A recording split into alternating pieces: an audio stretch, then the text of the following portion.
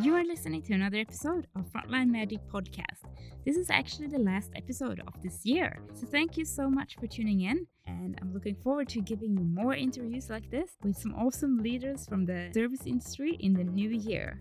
But for now, let's tune in to the last episode of season 2 with Mel Tempest, who believe her greatest success is that she's proven that it's possible to become the best version of yourself and to create change and inspire others, even without a formal education in the fitness industry.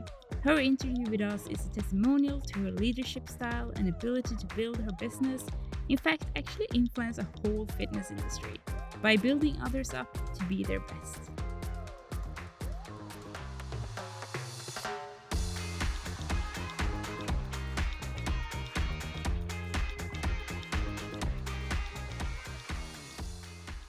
Thank you for having me on the show, Suzanne. I qualified as a circuit instructor back in 1999, got into the industry totally by accident and have been here ever since. So the industry has been stuck with me. I never became a gym member until my mid-30s, and I became a gym member based on a 21 days for $21 docket deal and joined with a girlfriend, and was only in the industry 18 months and decided to open up my gym and had absolutely no idea whatsoever what I was doing. But it's been an incredible journey. I've had the privilege of teaching outside of my own club on a national level and on a global level with some amazing group fitness program providers, which I've thoroughly enjoyed. That's amazing. Yeah, you're super passionate about the fitness industry, and it feels like you're highly involved on a global level too. And I know you've been getting some awards for it. That's quite well recognized globally, which is just so awesome. Yeah, I think it's important to recognise our peers, the people we work alongside, even our members. Recognition can sometimes make the biggest difference to somebody's outlook on life, and it's important irrespective of what their achievements are that we recognise them. Yeah. So tell me about a moment that really changed your life. We're starting with a really big question here, but I know you had lots of those moments in your life. So yeah, can you? I have quite a few of those moments. I think for me, I went to live with my grandparents when I was very young. And so I saw that as I grew older, I understood that they had given me an opportunity as a child to have a better life. And as I got older and I experienced some of the obstacles that are put in front of you in life, I realised you have one life, one chance. And I made a promise to myself many years ago. It was actually when I was entering the fitness industry. If somebody gave me an opportunity, I'm going to make sure I pay that back. And my grandparents gave me an opportunity. The person who gave me my first job in the fitness industry gave me an opportunity. The person that gave me a job as a receptionist in a real estate agent, I couldn't even type, gave me an opportunity. So these have all been pivotal moments in my life, and they've all allowed me to make different decisions as each day is different for us. So each decision that I've made has created a different path. And I've tried to implement that into my children and into my staff. And here's an example. When somebody comes to work alongside me at the club, I say to them, you have to understand something. You can't stay here forever. Use it as a foundation, build on it, but you can't stay here forever. There's so much more in life that you need to get out there and enjoy. So different things have happened in my life that have led to making different decisions and creating different paths. And I try to pass that message on to as many people as I can. It feels like you're really good at acknowledging people's potential. And I think that's a big difference in having that coaching mindset too. It's not seeing the faults, but seeing the potential within the person. I think that's something that really represents who you are. Thank you. We have to stop fearing each other. It's only natural that there are going to be people who are better at what we do. And the best thing that we can do is recognise that you're great at whatever it might be. And then if somebody comes through the door and says, hey, I'm looking for someone to set up a new sales system behind my desk. Can you help me because you've got a great club? This happens to me often. I say, no way I can help you with that. That is not what I do. However, I'm more than happy to pass you on to so because they do a great job at it. So just recognizing that we aren't always as good as what we think we are, and that it's quite okay to delegate and to refer people on to others. And I think that by doing so, you're actually helping our industry become stronger. If you think about the experience that you deliver for your customer, what do you think is the difference between an experience that is average and one that's awesome? There's two types of experiences. There's, as a club owner, there's obviously the frontline experience where the reception area is. And then, of course, there's the group fitness experience as the entertainer on stage. And that's on stage is you can be the instructor that presses play, just goes through the motion, repeats the same words every class that they go to. That's being average. You're not connecting with the people in the class, not having options available for those people in the class. That's just being an average instructor. I think if you want to give them an experience to remember, you have to be an entertainer, but you don't have to be an entertainer that the choreo's on spot. She got 10 out of 10 for the choreo, and her toes were pointed and her arms were strong. That's not the experience that they're looking for. They're looking for something that's going to take them away from what they're thinking about, what's happening at work, what's happening at home. So it's all about the entertainment on the stage. As far as the front desk, I think an awesome experience is just recognizing them as they walk through the door. Hi, Suzanne. Bye, Suzanne. You don't have to ask them what they had for breakfast and how are the kids going. Just that hello and goodbye.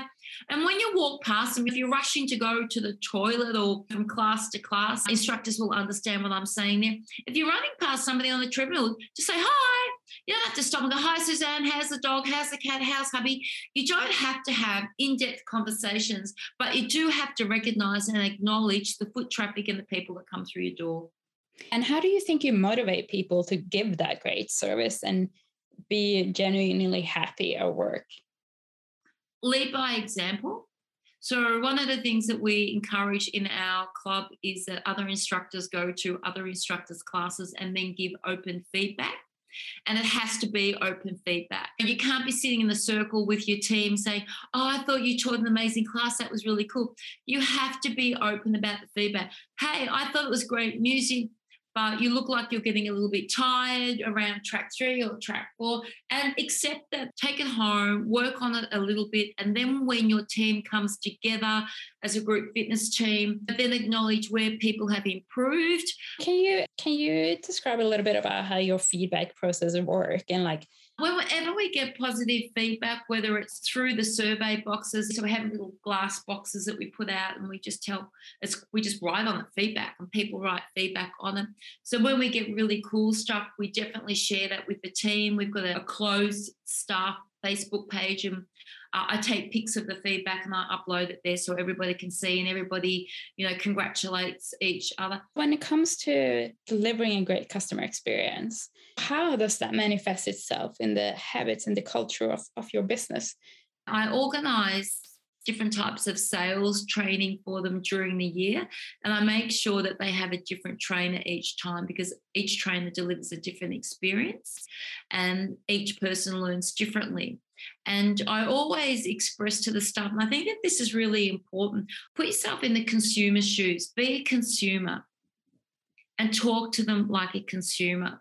And I find that makes the staff relaxed totally. And that creates a really good culture behind the desk because the staff can then just be Mel talking to the lady that wants to join the gym. And then Mel relates to the lady on a personal level and she can move the script away. We should always be looking at other industries and learning from them and then taking that back and then tweaking it to suit our club and our culture. And not say, oh, let's all rush down and let's go to the club down the road and see what they're doing down there because they're always really busy down there. Don't do that. Go to hospitality venues, learn from the medical industry, go to retail, go to the most trendy stores that there is and see why they're trendy and learn from those people. Don't always look in your backyard to grow. Do you have some example when you have done that and then implemented it in your own business? Oh, absolutely. Absolutely. So I like to go to live shows every now and then, and watching them on stage and how they interact with the audience. I have certainly learned a lot from that. Also, watching television, when I watch not so much reality shows, but live shows on TV, again, watching them, the compare, watching the actor or the actress on stage, definitely there. And again, going back to hospitality, when you go to large venues and they're trying to look after hundreds of people at the same time, you watch how the teams interact with each other to deliver the service. Going into a hospital system, have a look at COVID and what we've been through. And again, watching the nurses and the doctors work together as a team and getting the job done, watching them interact. And it is all about the job and getting and being in the moment and fulfilling what the consumer is there for. I just think it's a matter of getting out of our own backyard and going and learning about other people's cultures. And do you have, if someone from a completely different service industry is looking at the fitness industry, what do you think they should take away from the fitness industry? How good movement makes you feel.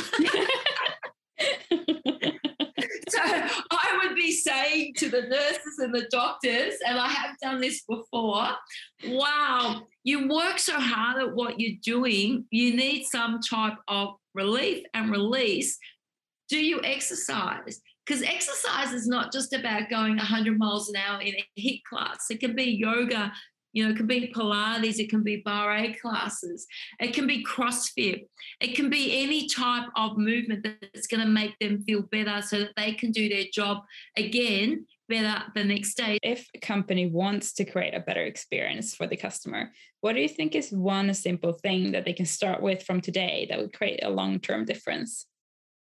In all honesty, it's just the meet and greet at the door when they come in, saying goodbye when they leave, smiling at them when they're working out, just recognizing the faces that come through your gym, because these are the people that pay your bills. So every time they renew a membership, they're renewing it because you gave them a great experience. So just remember, smile, greet. If you know your members really well and their birthday's coming up, organise for them to get a little gift pack, a towel or a water bottle or a gift voucher. Do that through your emails. There's lots of ways of doing it, but everybody wants to be recognised, everybody wants to be noticed, and everybody wants a smile, because coming to the gym for a lot of people is the best part of their day. They don't like their job, they don't want to go home, and we make a difference. One thing that I think is really unique with the gym industry too is that you have those people that really love going to the gym, and then you have the people on the other scale that are so far down that it's a struggle for them to create that habit.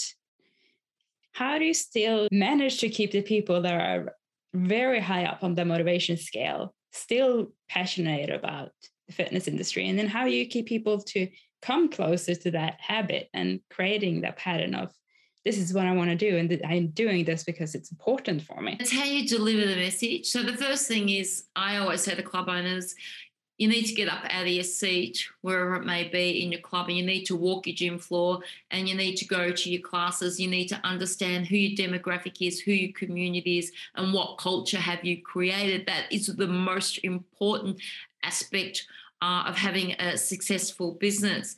And once you can answer those questions, then it comes back to innovation, being different. And what happens, Suzanne, is you've got your highly motivated people, and what will happen is they'll start to interact and have conversation with people that are at the lower end of the scale. And how do you make that conversation happen? You encourage it in the class when you're having a cool down. This is something that I used to do on a regular basis, and COVID has probably stopped it a little bit, is that at the end of the class, instead of doing your stock standard stretches, quad stretch, arm stretch, get everybody to walk around in a circle, and you stop and face the inside the circle, do some basic stretches, and then say to them at the end of the class, everybody here has the same agenda, to get fitter and to stay fit. If there's somebody in the room today that you don't know or you've never met before, they've got the same agenda as you. So before you leave the room today, everybody has to go up and introduce themselves to one person that they don't know. They absolutely love it, Susan. And then what happens is you'll see Susan and Mel connected, and then Susan will come to a class, hi, how you going? And that might be all of this, hi, how you going? But it doesn't matter, you're still connected. And that alone could lead to longer conversations where Susan might say to Mel, so what makes you come every day? I really struggle and I want to come every day. And you'll probably find that Mel tells Susan, I was like the same. But these guys are innovative. They do different stuff. Why don't you try this class? And that social community happens, and that's what keeps everybody going. I think the fitness industry is really good at that, building community and belonging for people. It doesn't matter, what background they have. They can always feel like they can belong. Let's face it. What did we do through COVID really well? We created a space where people felt culture, they felt community, and they felt like they belonged. And our industry did that on a huge scale throughout COVID, both in person and online. Yeah. If your company are struggling with that community, like what do you think is one kind of thing they could learn or adapt? If any business is lacking community and positive culture, they need to take a step back and look at their business model. And then look at the environment, and then look at the people that work alongside them in that environment. Usually there's something happening that is creating more community. Yeah, that's great. My last question for you is, do you have a quote that you live by? One life, one chance, no refunds, no exchange. If you could live with the worst possible scenario, why wouldn't you give what it is that you want to a try? Thank you for listening to another episode of Frontline Medic Podcast with your host, Susanne Axelsson. Feel free to reach out to me on LinkedIn or email me at susanne@frontlinemedic.org with any feedback or thoughts that you would like to share on this episode. This podcast is brought to you by Ask Nicely. If you enjoy this podcast, please give it a 5-star rating. Frontline Medic provides you with the tools, insights, and inspirational stories you need to deliver an awesome customer experience. Sign up for free and learn more on frontlinemedic.org. And thanks for making Frontline work awesome.